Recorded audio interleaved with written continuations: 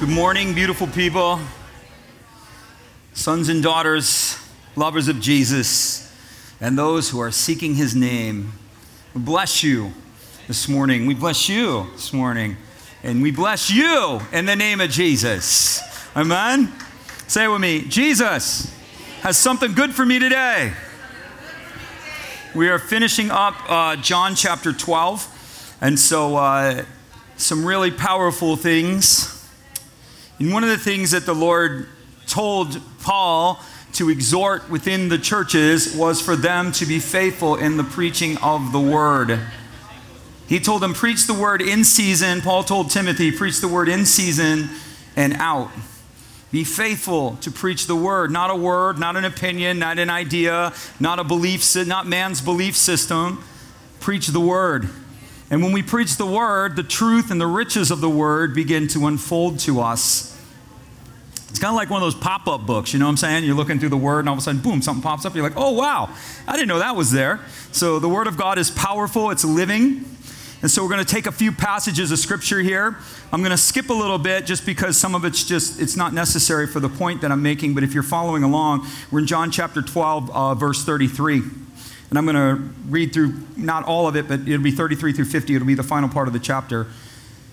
And Jesus said, by the kind of death he was going to die, he explains to them how he's going to die. And so the crowd answers him and says, we have heard from the word that the Christ remains forever.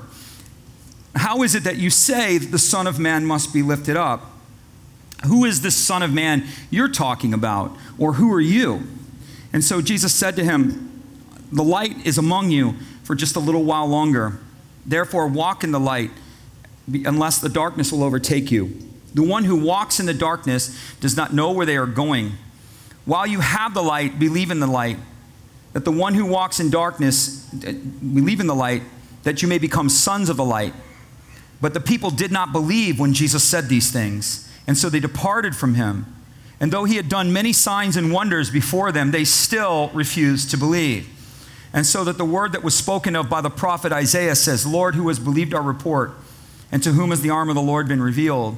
Therefore, they could not believe. For again, Isaiah says, for their eyes have been blinded and their hearts have been hardened, lest they should see with their eyes and understand with their hearts, and the truth would heal them. And then I'm going to skip down to verse 49. And Jesus said, I have not spoken on my own authority, but on my Father's authority. For the one who has sent me has given me a commandment. Say this, he has given me a commandment. And that commandment is everlasting life.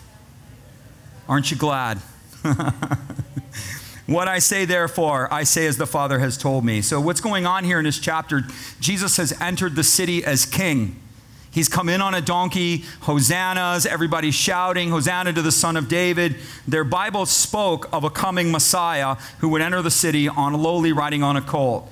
Their Bible spoke, the Old Testament spoke of a coming Messiah who would be known as the Son of Man and the Son of David. Yeah, so he would be of the line of David, but he would also be in our image and our likeness. He's the monogenos. He's one and only. There's no one like Jesus in heaven or in earth. No one like him. And he makes us in his image, which is amazing. Amen.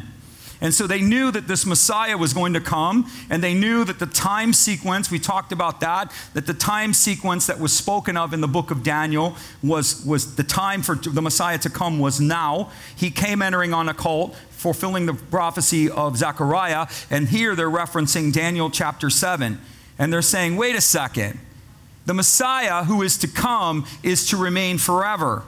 The Messiah who is to come, the one of the Son of David, he's going to have an everlasting kingdom, and he's supposed to be eternal. Who the heck are you? They were very confused because he told them he was going to die. But he had already told them before he said this, he said, the seed must fall to the ground and die, or it cannot produce a harvest. They were looking for the Messiah to bring the kingdom in its physical form. And what Jesus was saying, when I die, my kingdom will come. But it will not come in its physical form. It will be activated through the spiritual form. Man's greatest need is not physical. It's spiritual. It is the root of all of our problems. Apart from Christ. Apart from Christ, your issues are spiritual. They are not circumstantial. They are not economic. They are not relational. Your problems are spiritual. You must come to Jesus. When you come to Christ, your problems are no longer spiritual, but your problems are emotional. You do still have some emotional issues that you've got to rectify and get through and overcome and redeem. That's a different story, but your issues are no longer spiritual, they become emotional. But if you don't know Jesus, your biggest problem is spiritual. And so God so loved, he so sought our highest good that he came to meet our greatest need. Your greatest need isn't anything external.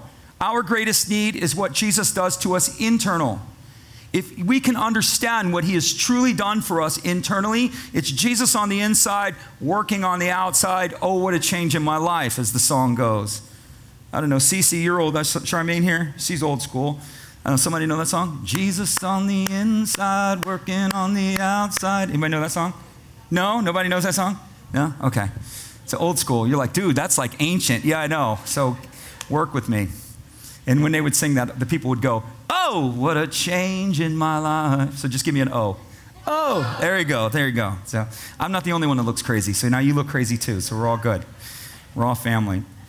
And so the idea was that Christ would change us internally, and we would understand the spiritual change that's within us, and that we would become and enter into what he has given us, which is the new creation. He gives us the power to become who we truly are.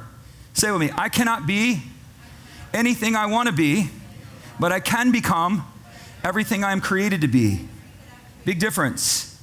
You say, my mom told me I could be anything I wanted to be. Well, can you sing? You know, everybody wants to win American Idol. You ever watched American Idol? Not everybody's going to win American Idol. You know what I mean? I want to be an NFL football star, but that just is not in the deck for me. You see what I'm saying? It just doesn't work. We can't be everything we want to be, but we can become everything we're created to be. Each one of us is created uniquely and designed by God to do something. You're created on purpose with a purpose. Created for great and mighty things. You're created for works that Christ has ordained before the foundations of the earth. And what happens is when we come to Jesus, we're aligned with him, and we are supposed to live in and through the Spirit. And as we live in and through the Spirit, we become the person that we were destined to be. And we reach the heights that we're supposed to be. The problem is that we're born again Christians, but we live naturally. We think we're just burdened by the natural effects of this world. And what we're supposed to do when the world is affecting us naturally, and it will, we're supposed to go into the Spirit. The overcoming power that the believer possesses is not in the natural world. It's in the Spirit. We're more than conquerors. We're overcomers in the Spirit. You get me? So when life's overwhelming you, it's into the Spirit. And all of a sudden, you'll tap into that victory that you know is yours. It's crazy stuff. But this is why Jesus came. He came for us, to die for us, to bring us back into the family so that we now as believers would receive the new creation. You're a new creation. What a beautiful thing. And what we do and what God has called us to do is to live in and through that, to manifest that or make that part of our lives known. The only one that holds you back is you. You're the only one. You can't be afraid to be who God has called you to be. But the key is understanding who has God called you to be. That's another teaching for another day. I mean, I could do an hour on that alone. Matthew, Mark, and Luke. So David is the Messiah who's coming to the throne, and the people that were praising him and hailing him as king are now not willing to believe him. They don't believe him because he said he's going to die. And so he's supposed to be the son of David. He's supposed to be the son of man. He has come in the form of man. He is of the line of David. Matthew and Luke show that Jesus' ancestry is directly traceable through the line of David. Matthew goes through the line of the kings all the way to Jesus. Jesus' father, Joseph, was the rightful earthly king of Israel at the time, yet he was working as a carpenter. Why is that? Because Rome had taken over. Number one, well, there's a prophetic meaning to it too, but Rome had taken over, and Rome didn't want Israel to have a king. Rome appointed a king. Herod was the king, and he was appointed. He was not of the line of David. He was an illegitimate king. Jesus barely recognized him, if at all. He didn't even talk about him or talk to him because he was illegitimate. He was not rightfully heir to that throne. Jesus was heir to that throne. And so and Joseph's father, his ancestors, and you see this, I think it's in where is it? Jeremiah, I believe it's in Jeremiah. There was a king named Jehoiakim. He was the last of the Israeli kings, last of the Jewish kings. And God said, write this one childless. Not one of his descendants was set upon the throne. Well, what did Jehoiakim do? The Bible doesn't tell us what he did, but whatever he did was bad. And so God cut off the line of Jehoiakim. He cut off the line of David through Jehoiakim. And you're like, oh my gosh, that means that Jesus is illegitimate? No, Jesus is a descendant of David through the line of Mary as well. She is a direct descendant of David as well, but not through, it parts ways. Mary's line shifts through another one of David's sons called Nathan. And so Jesus is a bloodline heir through Mary, and he would be the legal, legitimate heir if they were to open up the annals and the legal books. He's the prophetic heir, but he's also the legal and legitimate heir through David, through his father, and he's the bloodline heir through his mother. But he's the spiritual heir because he didn't have an earthly father. He had a legal claim to the throne, and he had a bloodline claim to the throne, and he had a spiritual claim to the throne. His claim to Israel's throne is undisputed. He's the king of the Jews, right? So he is the Messiah. He is the son of David. He's not just the king of the Jews. He's the king of the whole world. The king of the everlasting, the king of all things that are and all things that will ever be. And his kingdom is coming. His kingdom is here, yet his kingdom is coming. Their question is, aren't you supposed to live forever? You don't even have a kingdom, and you're already talking about dying, man. Who are you? You know, we're all jazzed up here. We're thinking you come into the city, and you're going to overthrow these Romans. That's what they're thinking. They're thinking that the Messiah has come because the Bible speaks when the Messiah comes, he will overthrow the world system and its empires. They knew this. They knew this. But they didn't understand that the prophecy of the Messiah was near and far, that there were two comings, which most prophetic words are always near and far. There's a near application and there's a longer vision application to that word. And so the coming of the Messiah was a near coming as a suffering Messiah, one who would die for the sins of the world. That was clear all throughout the scripture. And then the second one, the one that they chose to buy into the most, was that the Messiah would come as a ruling king, overthrowing earth's empires and reestablish a worldly kingdom that's centered in Jerusalem. Everybody say it with me. That one is yet to come. That's what's going to happen when Christ returns. He will overthrow this world. He just said it earlier in the chapter. Now is the judgment of this world. My offering and my payment and what I'm about to do will now throw this world into judgment. My actions and what I do on the cross will now entitle me and enable me to judge the kingdoms of this world. Because I will overcome through the cross and I will take back what is rightfully mine. Remember Satan? What did he say? Bow down to me and I'll give you what? The kingdoms of this world. Jesus didn't dispute it. They belonged to the devil. They were his. Adam gave them away. And so Christ says, when I die on this cross and when I'm raising from the dead, I'm going to break all power. And one of the things that's going to happen is that I will be the legal right and I will be the legal claimant of this earth. It will be mine. The kingdoms of this world will become the kingdoms of our God. And it will be mine. And now this world goes into crisis, which means point of decision. Now, because I've died and I've risen again, the world must come to a decision as to who I am. You either receive me, enter and be a part of the glorious everlasting kingdom, or you reject me. And if you reject me, the Bible likens it like this. There's no simpler way to do it. It's like he's taking out the trash. That's basically what it means. Useless and worthless. You're like, we're useless and worthless? Apart from Christ, you're useless and worthless, Christian. I got news for you. That may be a harsh thing, but that's how the Bible frames this. You are outside of his kingdom. Your value and worth to God when he died for you outside of the kingdom. But if you reject him, you depart from me, you workers of iniquity. I don't know who you are. Who are you? You get that? You guys are getting real quiet on me. You're like, oh my gosh, I thought Jesus loved us. He loves us with an everlasting love. His grace is upon the earth right now, willing that none should perish, but that all should come to everlasting life. Jesus isn't delaying because he's got nothing better to do. He's delaying so that people can come to Christ, so that the gospel can be preached and people can be reached and the world can be brought to that decision point. He brought Israel to a decision point. He spoke of the Pharisees. He said, had I not come, they would not be in sin. But now their judgment is full because they've rejected me face to face. They've had the opportunity to encounter me. They've had the opportunity to receive me, and they've openly rejected me. And he actually speaks of the Pharisees. And again, this doesn't preach in modern day America, but these are the messages that bring revival. They bring revival, right? And he says, to them is reserved the hottest hell. That's what he spoke of the teachers. Because they're supposed to know it and they don't. They're supposed to know it and they reject me. They're supposed to lead others to me, but they themselves are blind leaders of the blind. leave them alone. Brood of vipers, snakes, serpents, kind, loving Jesus. Yep, that's him. You understand this? This is what makes it when you come to Christ. This is what actually stands out is your exceptionality in face of this world. You are not common. I say it almost every week. You are not common to the Lord. You are so cherished by him. Because you have given your life to him, that means so much to him. And you're like, he means so much to me. I understand. But his love is greater. He loves us. I don't know why. I ask myself that question all the time. Like, why? You know? That why? When you understand how great his love is for you and how he is for you. And if you're a son and daughter and you are in Christ, you are not common. You are not common. I was just speaking to another woman. We had a little bit of Bible study stuff going on in this memorial service for Tom. And a woman was talking to me about stuff that was going on. And she just had a court case completely thrown out. And it looked like it was going to go against her. And I told her, I said, I do not believe that we are the world's to judge. I don't believe that the Christian is under the authority of the ruling powers of this world unless we subject ourselves to it. I said, you're a daughter of the highest, I told her. I said, this court, in God's eyes, has no binding authority over you, right or wrong.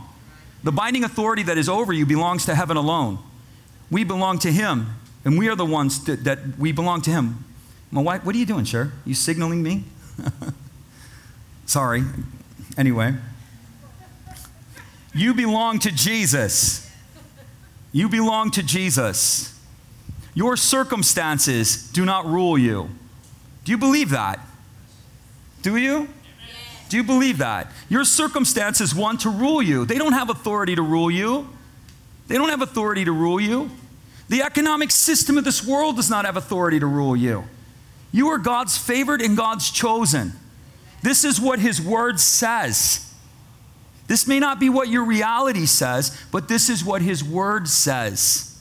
And we align with his word. I tell people all the time, I've been telling people like activate your favor. So I'm in a down job market. I'm like, who told you that? I'm like, how many jobs you need? One? You know, God's got an open door for you. God is capable of aligning you with that. God is capable of providing you with that. God is capable. One of the things, the way God blesses us, and this is why we pray for dreams and visions to be granted, because some of you don't need provision, you need an idea. Some of you don't need a provision, you need a creative concept that changes and revolutionizes your life. You need a dream and a vision that propels you up, out of, and through where you currently are. Your greatest need isn't necessarily a check in the bank or a check in the mail. Your need is a dream and a vision that takes your life in a completely different direction. A dream and a vision of who you are in Christ, a dream and a vision of who he is, a dream and a vision of what he has for you in the future. Dreams and visions granted. Or, you can try to work it out on your own. I've tried that. Doesn't work really well. So I like to help you, save you guys some time. So it doesn't help you. So Jesus had told them, unless the seed falls to the ground, they were selective hearers and selective learners. They only wanted to hear what they wanted to hear. They didn't like what he said. They didn't like it. They're like, we don't want to hear that. You're going to die. We don't want to hear that. We want to hear how you're going to overthrow Rome. We want to know how you're going to set us up as a kingdom. That's what we want to know. And Jesus is like, look, it's inside out, people. The seed must fall to the ground and die, and then a harvest will come. They didn't want to hear it. And Jesus, there's another verse in Matthew, and he says, what shall I liken this generation to? Right? It amazes me the things that Jesus says sometimes. He says, you are like children sitting in a marketplace, calling out to your companions. I love this verse. Saying, Lord, we played the flute for you, and you didn't dance to our tune. We wanted you to do something for us, and you just didn't do it the way we wanted you to do it. You weren't culturally participating in the way that we wanted you to. And he says, we sang and we cried and we lamented, and you did not cry our laments with us. We wanted you to be like this, and you refused to be like that. It's not God as you understand him to be, it's who he declares himself to be, Christian. The Bible doesn't teach us that Jesus conforms into your image. It tells us that we are to conform into his image. We're to become like him. And what does that mean? That means we need to understand his heart. We need to understand his truths. We understand his kingdom. We understand his power. We understand his purposes. And when you do that and you see that and you live life through that, that's when life begins to change. But trying to get God on your agenda is never going to make him change, never going to bring change. It's simple. It's simple to understand. It's simple to say. It's difficult to apply. You can say, Lord, give me a vision for my marriage. Marriage doesn't work because you know why? So let me clarify that before somebody jumps off on that one. Marriage is difficult and more difficult than it needs to be because it lacks vision. Where there is no vision, the people what? That word vision means God-given revelation. Dreams and visions granted? God-given revelation. Where there is no God-given revelation, the people will perish. We have to have a God-given revelation for our homes. We have to have a God-given revelation for our lives, for our connection to the church, for how we are to raise our children. Right? Let's try that one on. How many of you guys have children that are nothing like you? Do you have children that are nothing like you? Anybody? I have children that are nothing like me. Right? Some of that's like me, but then there's other parts of their personality that I'm like, I don't know where that came from. You know, I've never seen that before. You know what I'm saying? And we need a God-given revelation to manage, develop, coach, and steward the uniqueness of our children because they're incredibly unique. And what happens, a lot of times the exasperation happens with our children. And I've raised children, so I'm qualified to answer this one, right? The exasperation that happens with our children is we're trying to conform our children into our vision of who they are, rather than trying to understand their uniqueness and take that personhood and direct them to the Lord and all of the things that he's about. Honor, faithfulness, trust, life, all of these things. We instill in them the mindset and teach them you can be creative, but you need to be creative for Jesus. You can be creative and draw from a culture that is not this culture. Satan has literally encroached himself and invaded the art community. Can we redeem that, please? Can we please buy back and regain the artistic community and stop surrendering that? Can we do that? And we raise our children to be in that community but not of it. You can have a value system that differs from theirs. You can be different than them. And if they have an issue with it, that's their issues, but that's not Jesus' issue. That's the other people's issues. The culture thinks that they push this conformity and try to take over the art. Do you know why? In the beginning, God, what? That's right. Do you know how God introduces himself to us? He doesn't even introduce himself to us as Father. He introduces himself to us as Creator. It's one of the singularities of his name. He's multiple, but his nature is so powerful that when he exerts his nature, it seems like that's all he is. So when God exerts his love, you think that's all he is, even though God is love. Yes, God's a creator. Yes, God's Father. Because when he exerts his nature is so strong, it feels very singular. When he exerts himself as Father, it feels like that's all God is he's Father. No, God's creator. When he exerts his creation, you're like, wow, God's creator. He's multifaceted and multidimensional, but he's very forceful and powerful in the personhood that he is. And the devil tries to invade the nature of God and break the nature of God within the culture. He tries to take over. What does he take over? The creative community. Why? Because he blasphemes the Lord. And we just sit back and twiddle our thumbs and go, well, I guess that's just the way it is. He takes over the family and redefines the family. What is a family? Why? Because God's a father. He breaks the generation and creates fatherlessness. Why? Because he's marking and blaspheming and profaning the image of a father. All the way around. It's what happens. And we have to redeem that. We have to be a people that is of a different value system. Right? We don't need to fist fight anyone, but we certainly shouldn't be silent. We shouldn't be silent. Listen, these ideas are not yours. They're your Father's. We think we are not to represent this culture. We represent his culture. Do you get that? Somehow the church has lost this script. We represent this culture way more than we represent his culture. And we need to represent his kingdom. I don't say things because they're necessarily approved by me. It's irrelevant what I think. It's what my Father says. My Father says this is right, and my Father says this is wrong. So there are things that are right, and there are things that are wrong. Well, who defines that? Not me. Who defines that? Not the government. Who defines that? Not the culture, not the media, not vocal groups that just want to shout They don't have the right to define that. The only one who has that right to define righteousness is the Lord. And that, come on, somebody help me. And we, his people, are to represent that. You understand? We represent him. And you can even say, not my idea, Jesus' idea. Not my call, that's the Lord's call. Sorry. Doesn't mean we're not broken. Doesn't mean there's a lot of brokenness and there's a lot of pieces in the fracture and all the brokenness is always going to be there. What the problem is when we move the boundary stone. The problem isn't the brokenness. There's always going to be brokenness. We're always going to fall short of the mark, falling short of the mark, falling short of the mark. We're broken people. But that doesn't mean we've moved the boundary stone. God corrected Israel because they moved the ancient boundary stones. What does that look like in modern day America? Well, if you're born a man and you think you're a boy, or if the school system wants to sit you down and counsel you at 6 or 7 years old on what your gender actually is, that's moving the boundary stone. That's moving the boundary stone. In the beginning, God made them male and female. Male, female. The genders are established. Yeah, come on. You know what's sad?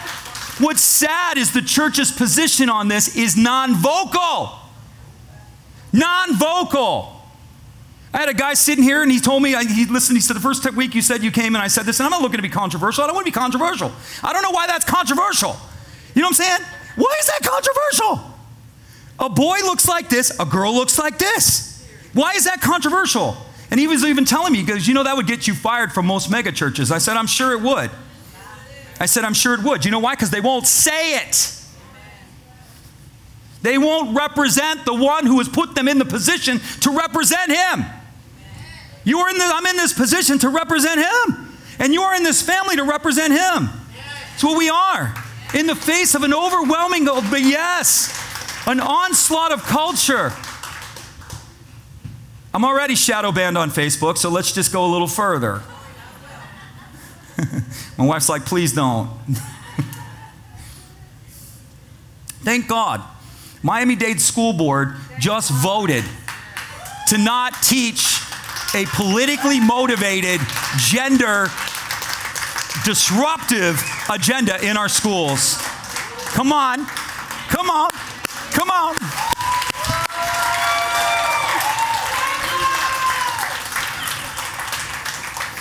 Messi scored a goal. Guess what? Miami School Board, you scored a goal. My wife and I were talking about that. And I go, what does that have to do with math? What does that have to do? What gives you the right to emotionally educate or sexually educate my child? What gives you that right? Who gave you that authority? I didn't give you that authority. You know what I'm saying? Thank God. Parents, thank God for the community of Miami who didn't roll over. Thank God. We're not rolling over. If that kid wants to be taught that at home. You're not taught that in our schools. All right, I digress.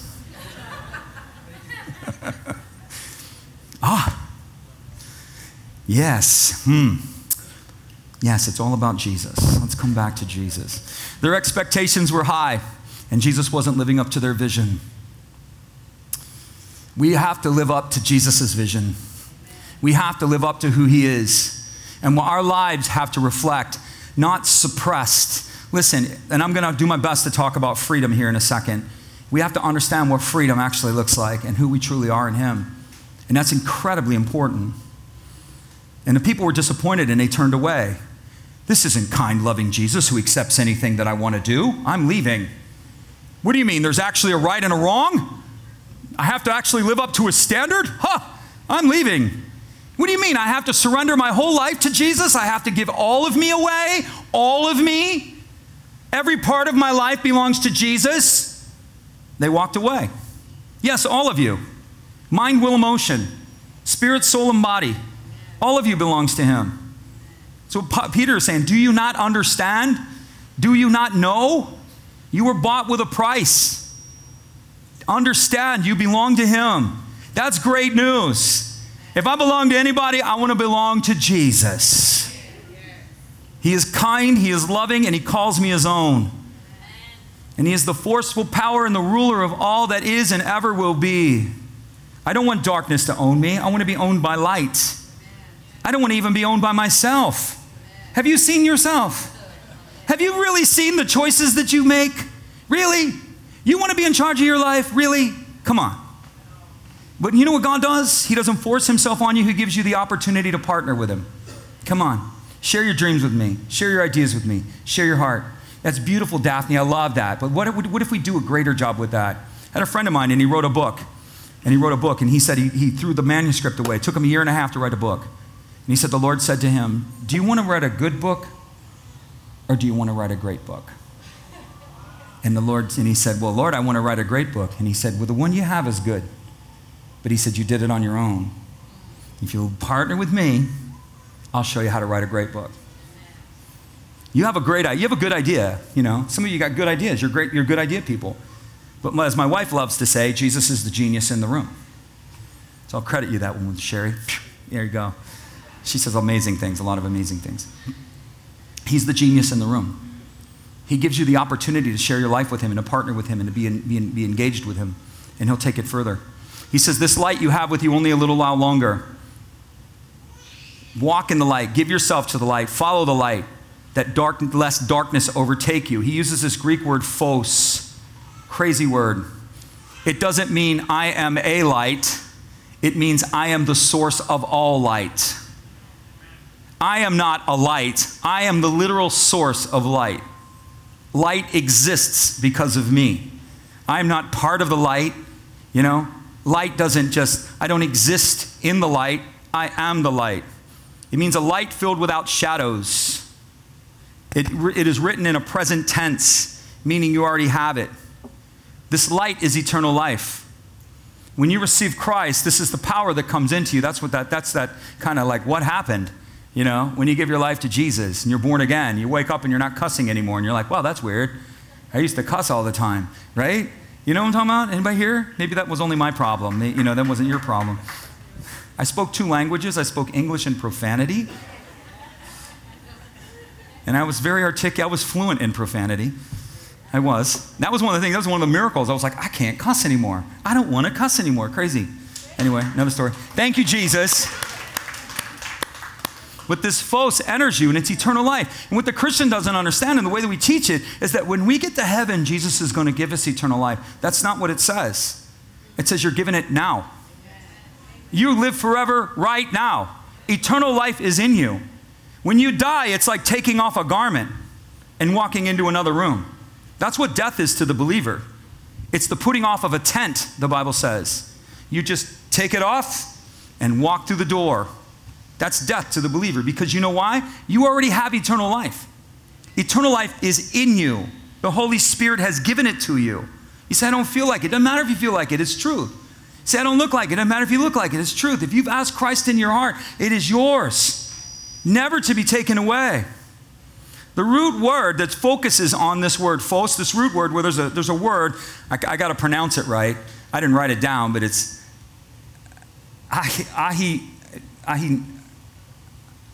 ahinois or something like that. But the root word of that word, when it talks about this everlasting life, that it talks about quality of experience. So what it looks like is it looks like this. Right now, we have eternal life, but we have a limitation within the experience of everlasting life. In other words, eternal life is in you, but eternal life only manifests when you're in the Spirit. This is why when you're in the Spirit, there's that illumination. You know, anybody know what I'm talking about here? Right? Come on, we're a spirit-filled church, right? When you're in the Spirit, there's like this power, there's this like light, there's this love, there's this whatever. That is the experiential power of the eternal life that resides within you. And so that life is yours, but it is limited through human experience because it's very difficult to walk in the Spirit all the time. But we have it, and we can enter into that world, and we can experience and encounter eternal life anytime we want it. The world doesn't get to do that, but you do. if you're born again and you know what I'm talking about. And if you say, well, I kind of don't know what you're talking about, well, then if you're a Christian, you need to learn to enter in. I suggest you stick around for second service worship and just saturate. Yeah. Holy Spirit, I'm entering in. Lean in. Don't check your cell phone while we're singing the songs. Lean in. Your goodness is running after me. And just start singing the song. And you're going to feel his presence. Do you know why? Because the Holy Spirit will affirm it. Yes, I am. My goodness is running after you. And you'll start feeling the waves of his Spirit. And as the waves of his Spirit, then just let it rise within you with fullness. You have to learn to give yourself to the things of the Spirit. Say it with me. It's not natural. It's supernatural. That's why it's difficult for some people, because it's not natural to them. It doesn't seem like a natural thing to do. And some people go, oh, it just seems like childlike. It just seems like I feel like a baby. Like, what am I supposed to do? Just sit there and receive? Yes, you are. You're supposed to receive the kingdom like a child. That's exactly how you're supposed to receive. Like a child. Open and innocent. Receptive. That's how it happens. And you begin to practice that presence and illuminate yourself into that presence. And then that's eternal life. That's who you are in the everlasting world. When we come to Jesus, we have it in fullness. When you pass through the veil, or if the Lord comes, we have that. That is who you will be forever. That personification of that illuminated person and that transcendent person will be your everlasting personhood. You won't know what to do. You won't be able to stop smiling. You'll just be like, I just can't stop smiling, man. You know, you're like, this doesn't go away. It doesn't go away. You know what I'm saying? Like now, we get in the Spirit, and then Monday morning, we're out of the Spirit, and we want to kill somebody. That's kind of like how it is, right? Ready to throw a chair through the window, something like that. Welcome to my world. Anyway, no, I'm just kidding. But, you know what I mean? You're in the Spirit, you're out of the Spirit, you're in the Spirit, you're out of the Spirit. When you enter his world, you become that fully. That is the fullness of who you are eternally, an everlasting world. That's why it's the joy of the Lord. Enter into the joy of the Lord. It's everlasting joy. We just walk around and smile all the time. Hey, what's going on? Man, everything's good, man. Yeah, everything's really good. Woo. Yeah, it's really good. How about you? Yeah, how's it going, Elias? Yeah, it's really good. Good. He's going to look back at me and go, yeah, man. It's good. I'll look at Tony and we'll just be like this. We won't even say anything. We'll just be smiling and nodding. Yeah? Come on. It's given to us through Jesus. No one else has it. And if you don't have it, you can have it in Jesus. It's a free gift. He offers it. Whosoever comes, I will no way cast away. I'm not going to push you away. You're not going to push you away. Your brokenness doesn't offend me. Your hurt, your pain, your shame, your guilt, your whatever, your ego, your pride, none of that offends me. Set it down and come to me. Set it down and come to me. Nothing else matters to you. It's how much Jesus cares for us. He sees us in spite of our circumstances. Nobody like Jesus. Nobody like Jesus. I'm just going to jump ahead a little bit. I'm going to come back to this other part. We'll close. In verse 49, he says, I do not speak of my own authority. He says, but I speak with the Father who has sent me, and he has given me this commandment. And this commandment is, the commandment that he gives is everlasting life. Wow. Therefore, I say as the Father has told me. He says two things. The first thing he says is, I'm not speaking on my own authority. Why would he say that? He had every right to speak on his own authority. But in Deuteronomy, they were taught that a prophet is not to speak on their own authority. If a prophet speaks, he is to demonstrate something or don't believe him. There must be something that is demonstrated. He must speak prophetically, and that prophetic word must bear witness with truth. Or there may be signs, wonders, and miracles. They could not speak on their own authority. They had to speak with witnesses or witness demonstration. The prophet had to have a witness demonstration. And so that's why many signs and wonders, that's why John says, he spoke, and he says, I don't speak on my own authority. I speak in alignment with heaven. So the words that I speak are in alignment with heaven. And the words that I speak are in alignment with my works and my deeds. Therefore, if you were a good Jew in those days, they were obligated to hear that prophet. They were commanded to hear the prophet. The prophet who speaks bearing witness, you are to hear him. You are to pay attention to him. And they didn't. So this is what Jesus is doing. He's talking about Deuteronomy here. He's leaning into Deuteronomy when he's talking to them. This actually is a standard within the American church, not the American church. This is a standard within the New Testament church. This was the standard that Paul laid down to the New Testament church. In the book of Corinthians, which is Christians Gone Wild, you want to talk about Christians Gone Wild? I mean, like really wild? This is like Corinthian church was gone wild. And one of the things that was happening is they had a lot of people coming in, with skinny jeans and smoke machines. I'm all in, but they had no demonstration. So it was lots of skinny jeans, lots of smoke machines, lots of flex, lots of pumping words going on, and no one could demonstrate power. But man, they had Ferraris on the stage. And the pastor could bungee cord, enter the stage with a flip and a turn. And, they had all kinds of stuff. They had worship jamboree going on. I'm all in. If that's great, that's great. But put something else behind it. There must be demonstration in power. And what Paul tells this Corinthian church is the same thing that mirrors in Deuteronomy. Listen to the dude that can demonstrate power. Demonstrate power. He says, because their church was going on to super apostles, and Paul was correcting them. He's like, I know I'm not a super apostle, because these guys had come in, and they got the Gucci robes on, right? Flexing the shades and all of that. They're lensed. They're all good. They come up there and they start preaching. And the church is like, woo. Woo. Paul doesn't preach like that. Woo. And Paul said, nope, I don't. But he said, I have demonstration in power. That's what he told them. Quiet. Crickets. When I came to you, my speech was not with persuasive words or speaking to you on human wisdom. Most of our teachings in America, unfortunately, and I'm not picking on the church, I'm calling for a correction, are nothing more than persuasive words with human wisdom. There's some good ideas. Preach Jesus. We're called to preach the gospel of Jesus. If you preach Jesus, all of that's going to be there. Life change is going to be there. Transformation is going to be there. Healthy marriage is going to be there. Preach Jesus, not concepts.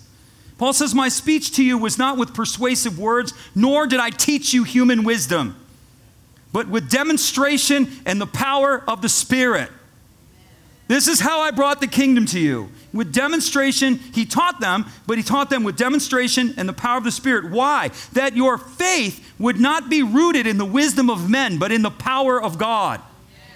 That our faith wouldn't be rooted in some dude with Gucci flexing on the stage. Right? Our faith is not rooted in man, it's rooted in Christ and the reality of who he is. Now look, I'm all into production value and we should look good. You know what I'm saying? Man is moved by what they see. I get all that. God's moved by the heart. But the problem is when it's all show and no go, that becomes a problem. That's where the problem is. So let me articulate that very clearly. All show and no go is a problem. It is.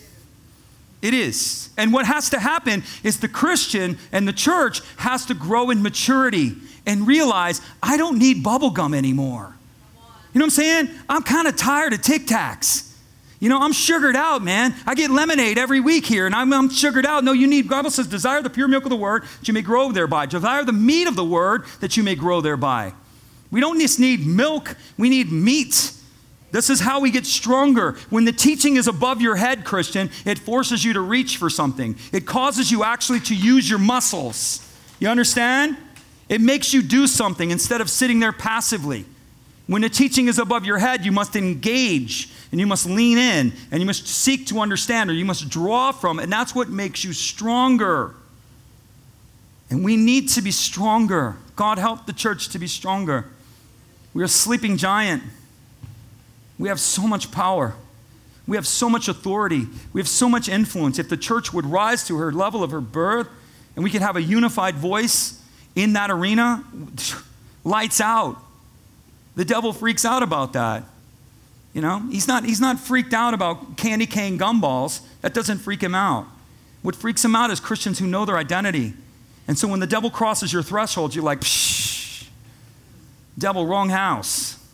I know who I am. I know what I am. I know what belongs to me. You get me?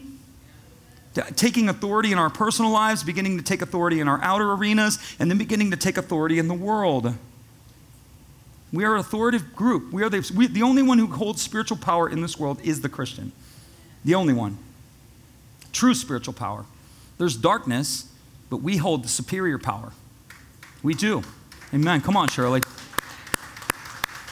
You just got your report back, didn't you, Shirley? Did you get your report back from the doctor? Sherry was telling me. Not yet? You're working on it. Yeah. Yeah. Just show her healing. She's completely healed. Amen. Yeah. And so this word command, I want to hover here just for a minute because this is important.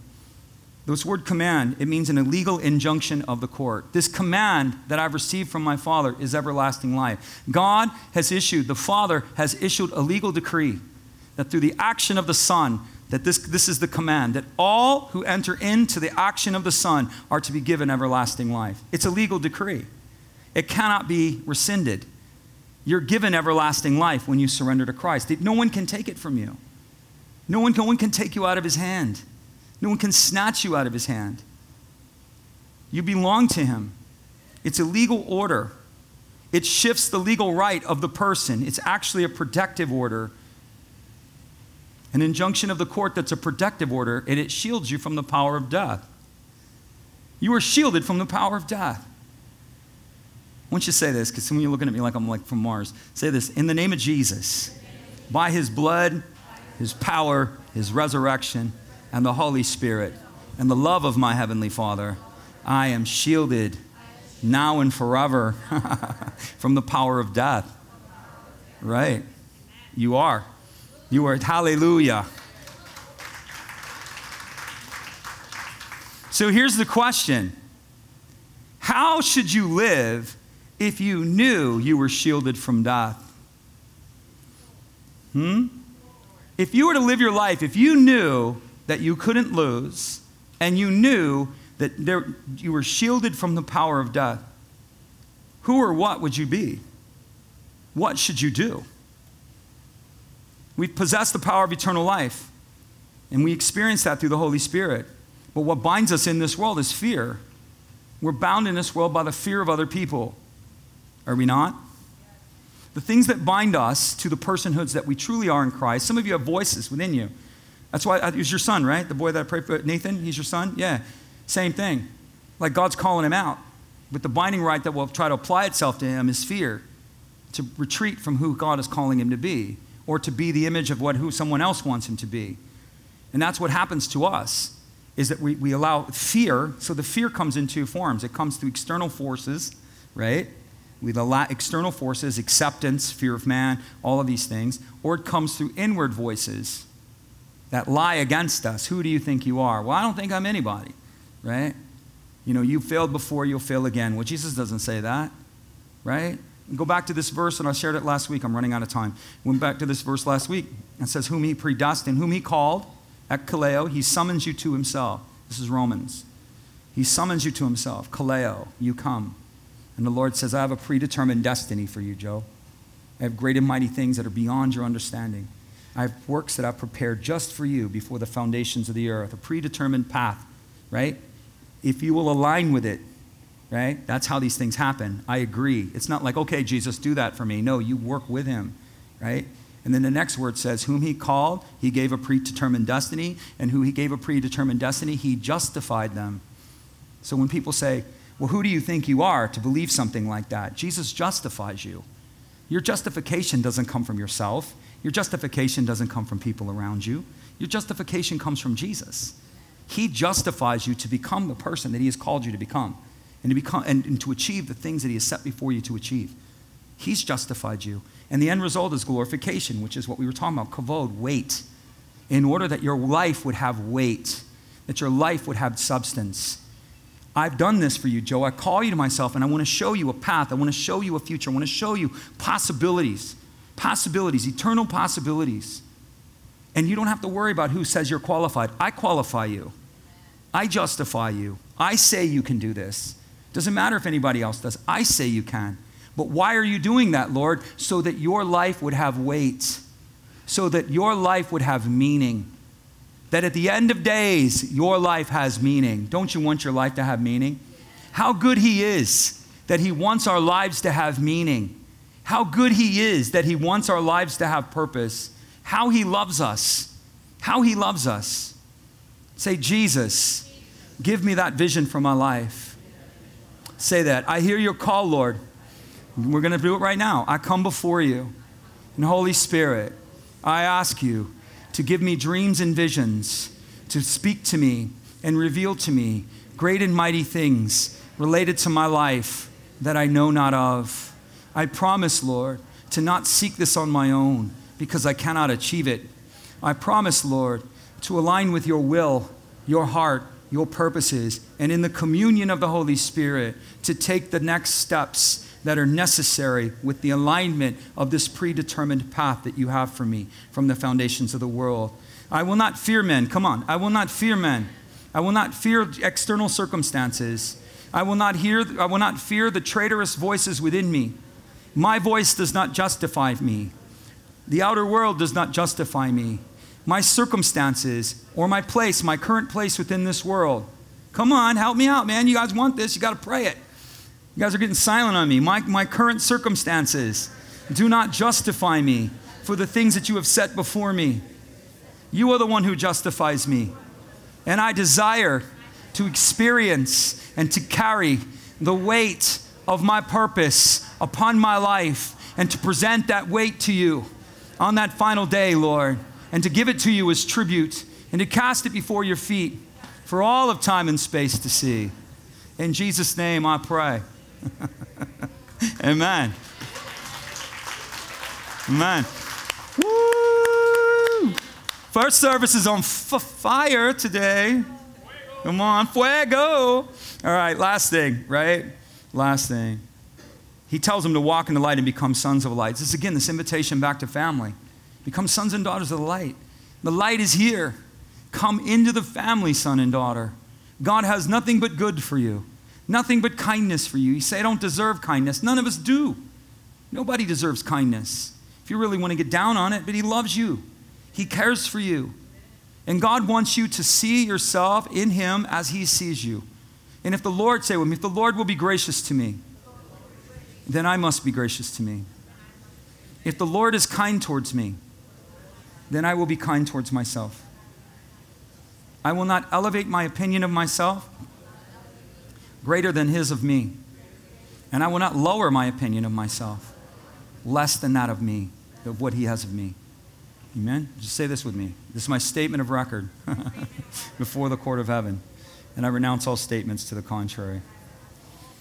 The Lord says this, if you reject the light, then darkness overtakes you. This is a hard concept in modern people to understand what darkness really is. In this world, when the sun went down, it was absolute, utter darkness. We didn't have headlights. You know, when we drive home at night, even if it's dark, it's still pretty bright out.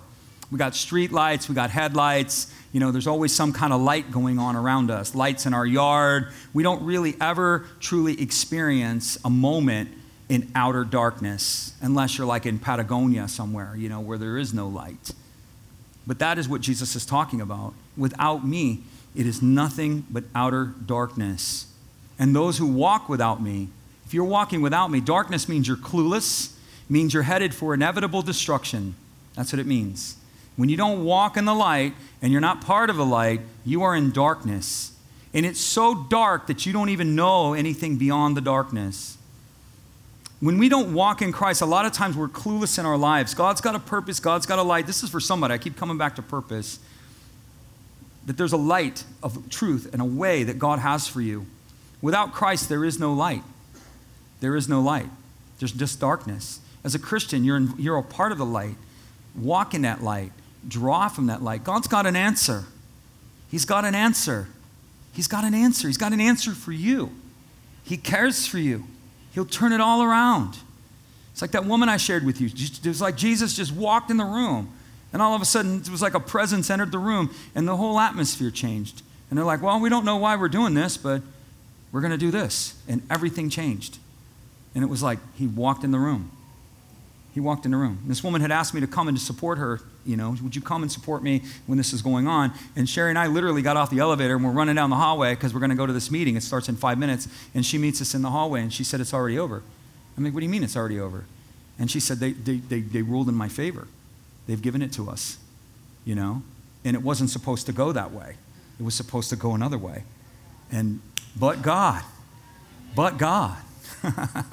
he walks in the room. Don't be in darkness.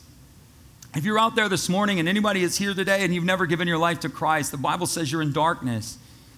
You're in darkness. It says if that darkness is in you, how great is that darkness? It's a darkness where you see no hope, you see just despair, you see emptiness, or you're in a darkness that believes you're the source of all things, or you're in darkness that believes you can do all things. You cannot do anything without Christ. John chapter 15, apart from me, you can do nothing. The Bible tells us again in the New Testament, in him we live, move, and have our being. In him is life, and that life is the light of men. The only way out of darkness is into Jesus. The Bible says it very simply. If you believe in your heart and confess with your mouth that Jesus Christ is Lord and he has risen from the dead, you'll be saved. It's a spiritual transaction that takes place at the level of the heart, not the mind. Jesus never reasons with the mind. He reasons with the heart. And so you don't have to understand it in order to believe it. And so we're going to say a prayer here this morning, and if you've never given your life to Christ, today's your day. If you're out there and you're watching and you've never given your life to Christ, today's your day. Today's your day. Come out of darkness and into light right now in Jesus' name. Let's just pray. Father, I believe that Jesus is Savior, and I need a Savior. I may not understand this, but I choose to believe it. So I open my heart to you, Jesus, and I ask you to come inside. I ask you to heal me. I ask you to forgive me. I ask you to restore me, and I ask you to repurpose my life. All that I am, I give to you, and all that you are, I receive as mine. From this day forward, I choose to follow you. In Jesus' name, amen. Amen. All right.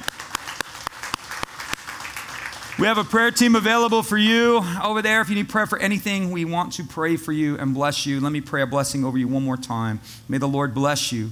May the Lord keep you. May the Lord cause his face to shine down upon you. May the Lord be gracious to you in every way. And may the Lord give you peace. And forever may you live within his favor in Jesus' name. Amen. God loves you. We love you. Have a great week.